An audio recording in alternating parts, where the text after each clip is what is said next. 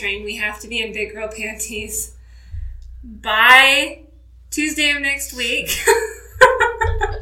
Well, they're in big girl panties and have been for the last 2 days. They've been in big girl panties for 2 days now, and it's going swimmingly, if you call swimming in PL. It's not that bad. They're going potty in the toilet. No, they are. So we said, what do you constitute being potty trained as? And it was, do they know what a toilet is? We said, yeah. So they use the toilet. And judging from the other kids in the class, we're all about the same level. The problem is that their bathroom is upstairs. So they have to go out of the classroom, up 2 sets of stairs, and then to the toilet. And That's too much work. It's too much work. Millie takes forever on stairs. So does Libby. They really enjoy stairs. Playing on stairs. Not going upstairs to go to the bathroom. So I have a feeling there's going to be accidents between the classroom and the bathroom. But she said they didn't have any accidents last year. I have a hard time believing that. Classroom full of 3-year-olds and not one accident. I mean, there's a lot of peer pressure, a lot of shaming that goes on with 3-year-olds. I hope not. I worked in a daycare. My 5-year-olds were still peeing themselves. Yeah, no. I mean, I vividly remember wetting my pants in the first grade because my mom put me in shorts that had the button-up crotch. So there were like 6 buttons I had to undo to go to the bathroom. You couldn't undo 2 and pull them down? Jonathan, it was the 80s, so they were like high-waisted up to here. She's hippie. I've got big hips. I had big hips at the age of 7 or whatever. She's full-figured. You're a full-figured 6-year-old? I guess.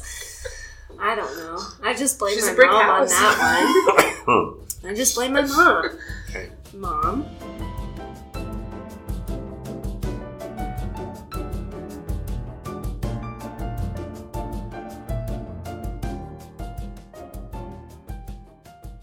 So welcome to another episode of Gem Junkies. We have a lot going on, but we're here today for another episode of Gem Junkies. Hi, I'm Brecken. And Jonathan. And we are in the midst of lots of things in our lives. Preschool beginning for the twins. Potty training. Preparing weddings. 2 weddings over 2 different weekends. The twins are flower girls. Trade shows. And then Africa. We've got a lot going on in the next 2 weeks. We got a lot going on between now and before we go to Africa. And my biggest concern is not getting malaria.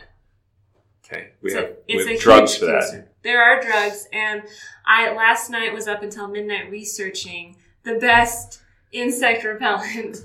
And I bought the stuff you spray on your clothes that kills mosquitoes on contact. Lasts for 6 washes. So it should be good for us while we're in Africa. And then I bought this stuff that you rub on your skin that is certified by the World Health Organization as the #1 deterrent for mosquitoes. Outside of D. So we're going to be covered there. But then you had to buy a special sunblock. That's why I was up until midnight.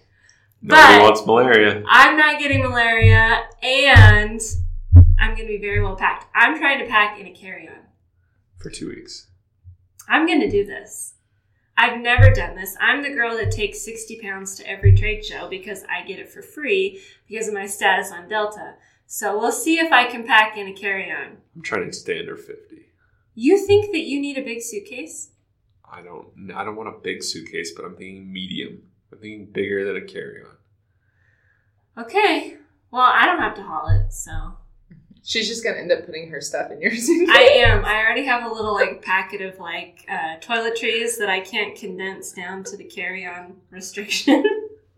So you're planning on me checking? Well, it's if you have to check, I'm going to take advantage of the situation. Okay, what if I decide to carry on? Then I'll go without. I can do it. Look they're both like, no, you can't. I can. I don't need hair cream in Africa. I'm just probably going to wear it back in a ponytail. Probably. So, yeah, just 2 little piggies back there because I cut my hair off, but I'm going to do it. Okay. I'm committed. And I have to do it because I have a trip to Hong Kong with your dad in November, a buying trip, and he wants me to carry on. So I've got to figure out how to do this. He wants me to condense my luggage because it's a pain in the butt. We have to take a ferry from Hong Kong to mainland China. Carry-on's much better. We all know it. Anyway, back to Spinel. the real reason we're all here today. Spinel. We've been promising it for, what? Months? Not months. Weeks. We've been teasing it for weeks. Okay. It might be inching up there into my favorite gemstone category. Yeah. Spinel. Well, I really remember first learning about Spinel when we were at GIA in Thailand. And our director, Dr. Laurent Massey, his favorite gemstone was Spinel, and he wore a Spinel. And he had his doctorate in physics, and he accomplished that by doing this huge research project on Spinel. So he was absolutely obsessed with it and the way that light passes through it and all the nitty-gritties of it. So and he called it Spinel because he's French. Spinel. I like how they say words. All right, Jonathan, do you know where the name Spinel comes from? From Latin. It does. Spina, which means arrow. Well, I thought that it meant spine or thorn. So we have two different definitions for spina, which is totally cool. They're both sharp and pointy, which is how it got its name because Spinel crystals are sharp and pointy. Right. It's an 8 on the Mohs hardness scale, so it's a really durable gemstone. It's got nice vitreous luster. It's in the cubic crystal system. Yes, the same as garnet and diamond. So that means it's singly refractive, so it sparkles a lot. So it sparkles like your garnet and it sparkles like your diamond. And that's one reason why Dr. Laurent loved it so much, was because you can see the color of a Spinel from across the room. If you hold up a garnet, or if you hold up, let's say, a ruby ring, and you walk 30 feet across the room, you can't tell the color of that gemstone anymore because you're so far away. But if you have a Spinel in a ring and you walk across the room 30 feet, you can see the color of a Spinel. It's amazing. True. It's the physics. It's the physics of crystallography. Yeah. Which, I don't know, might explain, it was often confused with ruby. Yes. In the early days. Much of ancient times it was confused. Yeah, red Spinel was confused. Right. With ruby. I guess there are a lot of colors of Spinel, but they're often confused. Even blue Spinel was confused with sapphire a lot too. Right. Right. Okay, so the crystal structure. The crystal structure. Probably my favorite part of Spinel. Like its name, it's spiky. So it is in the cubic crystal system. And its habit is octahedron, which means you have two pyramids back to back. And they are four-sided pyramids like the Great Pyramids of Egypt. Right. Now, we also say that sapphire is bipyramid, which can be confusing, but sapphire is part of the trigonal crystal system. And hexagonal. Yes, it's hexagonal. So it's two hexagonal pyramids back to back, where Spinel is two four-sided pyramids back to back. But anyway, super cool crystals. Yes. They are often twinned. Yeah, they're so well formed that in Burma, they're said to be not thwei, or polished by the spirits.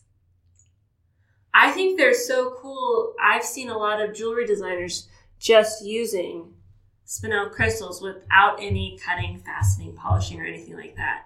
Yeah, I think they're one of the most collectible crystals because the crystals themselves are so pretty.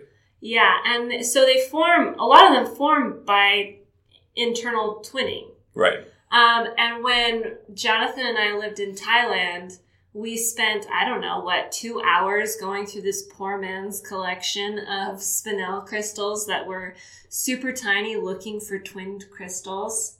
Yeah, which we found a bunch. Yeah, we found a bunch. I guess we were obsessed with twins before we had them. Oh. Look at that. How crazy. There you go. Now we'll just have to collect every kind of twinned crystal. How about that? That could be your shopping list for Tucson. twinned specimens. Twinned specimen. I still have the peridot thing going on. Yep. But it wasn't until 1783 that it was actually differentiated between ruby and spinel. For the longest time, back in antiquity, everything that was red was a ruby, everything that was blue was a sapphire. Exactly. So it was easily confused.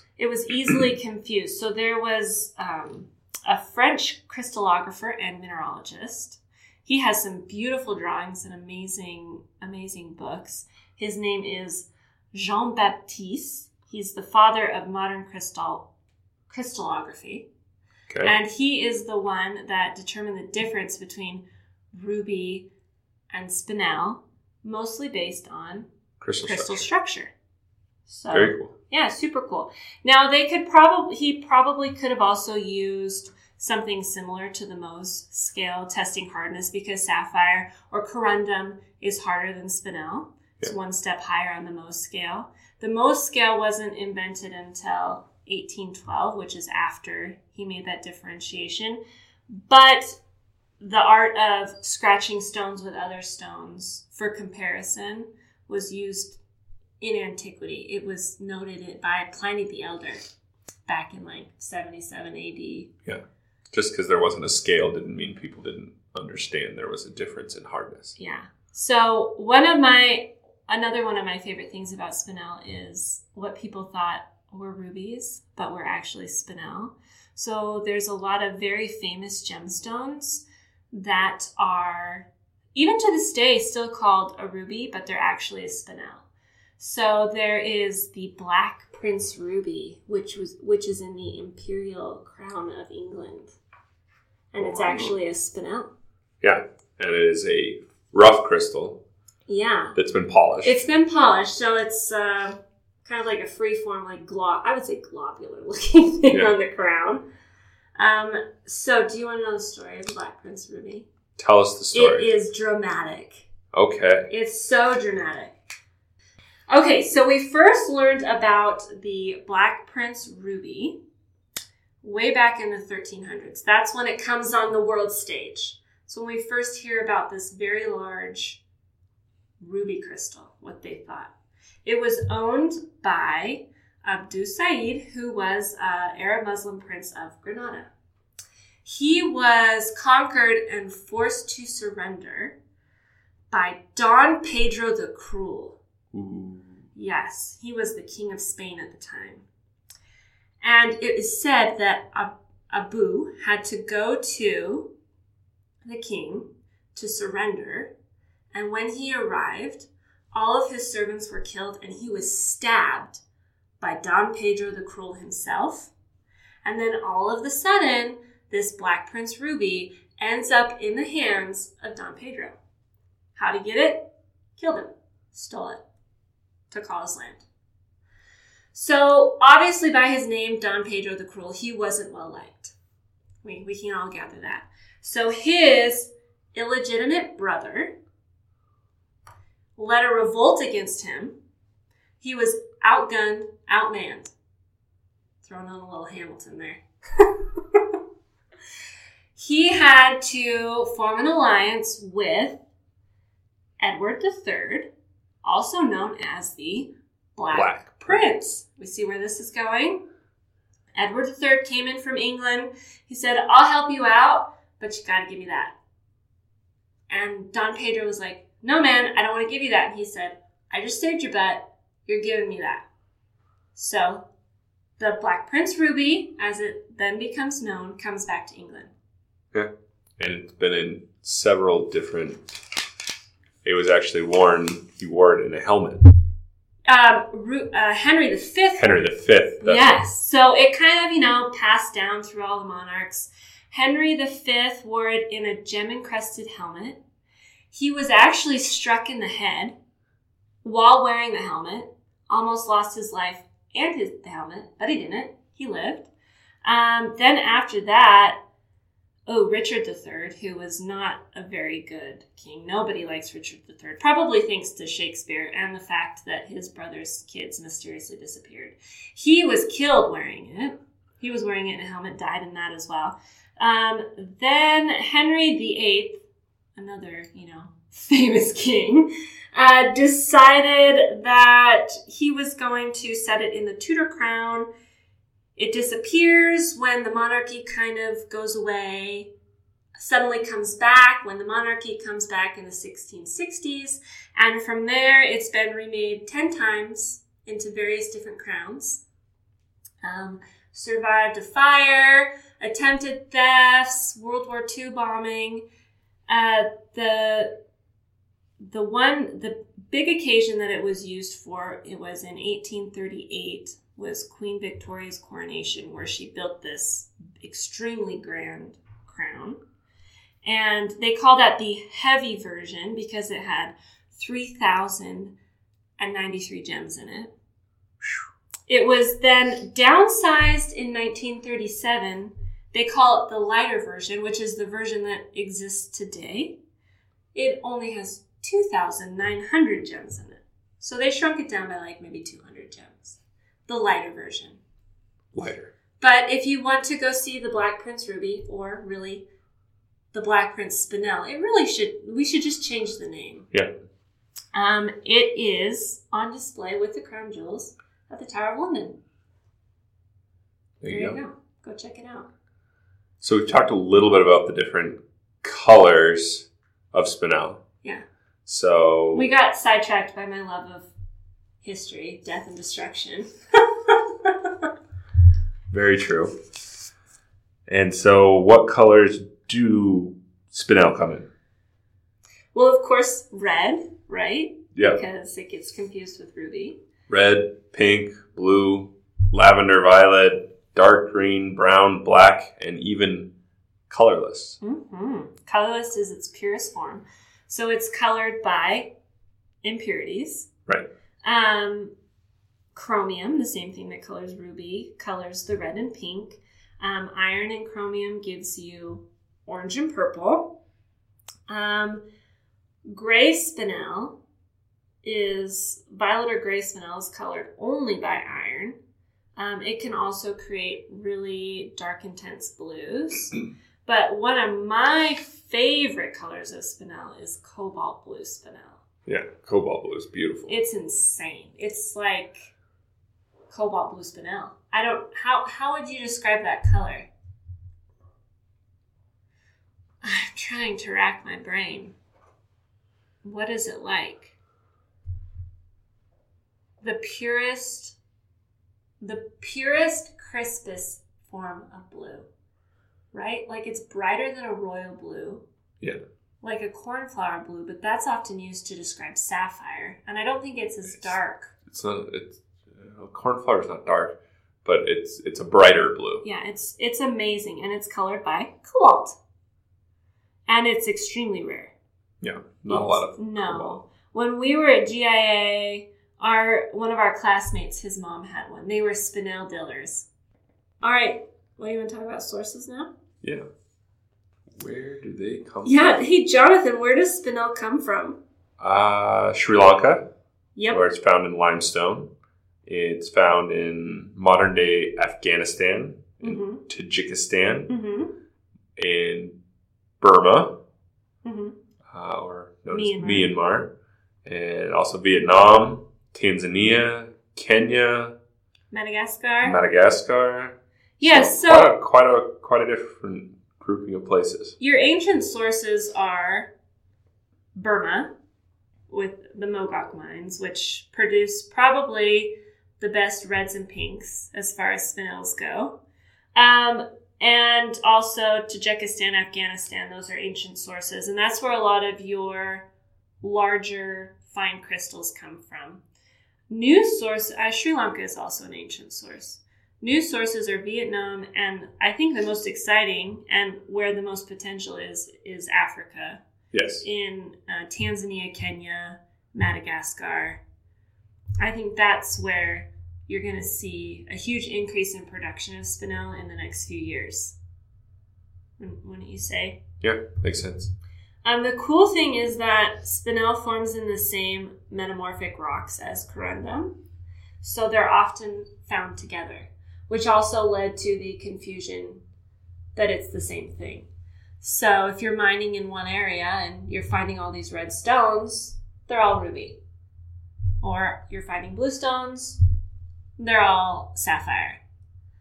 So it's interesting how their lives kind of intertangled and got woven together. And I often find it interesting that spinel they're found together so often. It was mistaken for the same stone. It was known when it came out as the Great Imposter, because a lot of your very important state gemstones or crown gemstones are actually rubies. I'm confusing myself on this. Is it a spinel or a ruby thing? Okay, so it was known as the Great Imposter when it was released, that all these very important gemstones in all these crown jewels, we're not rubies, we're not sapphires, but we're actually spinel. So it's got this Great Imposter thing. And I think if you put a beautiful ruby and a beautiful spinel side by side, I might lean towards the spinel. I might. Because it's singly refracted, so it sparkles more. It's a livelier, brighter looking stone. Yeah. Sometimes rubies, even in your finest, can look a little sleepy. Yeah. Wouldn't you agree? Yeah. So maybe that's what I want to replace my ruby that you sold. A big red spinel. Big. Add that to your shopping list. Okay. No problem. But so as far as it being underappreciated and underrepresented in the gem market, I think that's going to change.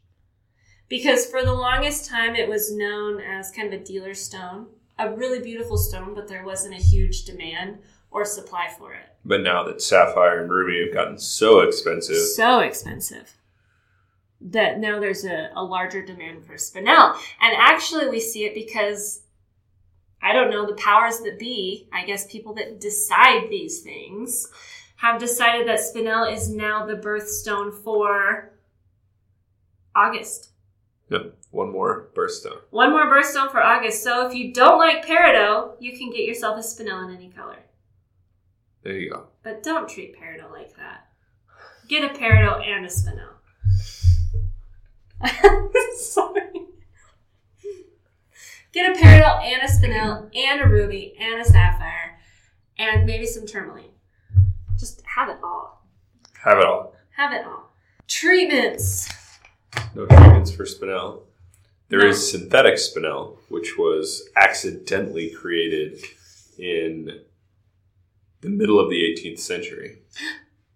Story, please. Oh. It was just an accident. Yeah, it was just an accident. Accidentally produced in the middle of the 18th century, has been described more recently in scientific publications. In 2004, by 2015, transparent spinel was being made in sheets and other shapes through synthetic. What is synthetic spinel used for?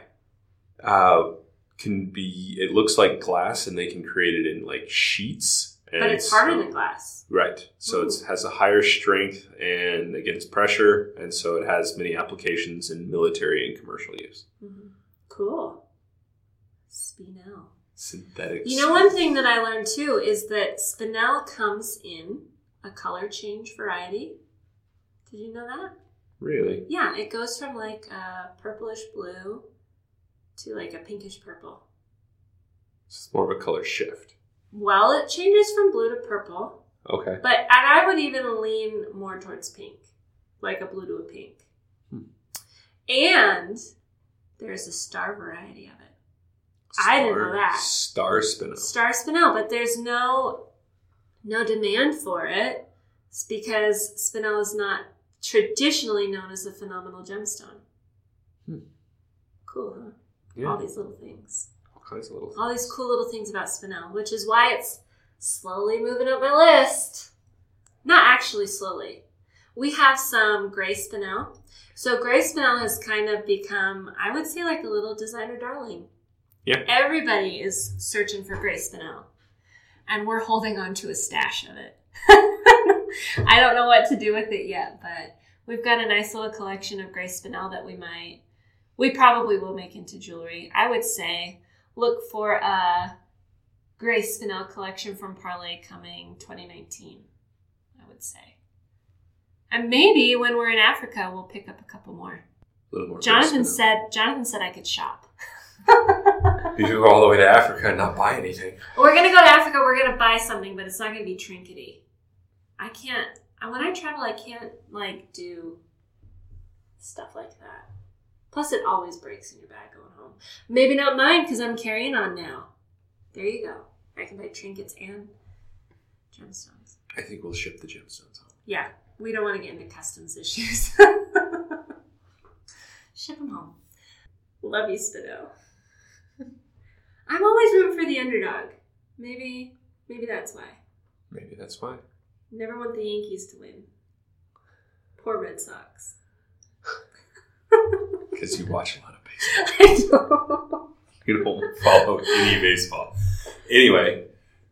If you want to see what we do in our real lives, you can follow us at Parley Gems on Instagram, Twitter, and Facebook. We also have a Gem Junkies group on our Facebook page. Yep. So come and join that. Next week, who knows? The world is our oyster. Yeah, we'll find something else to talk about. We'll find something. If you have any suggestions or comments, or there's anything that you would like to hear about jewelry-wise, we're here. Hit us up. Send us a message. DM us. Is that what you say? DM us on Instagram. I'm learning all the lingo. I'm doing it, man. Bye.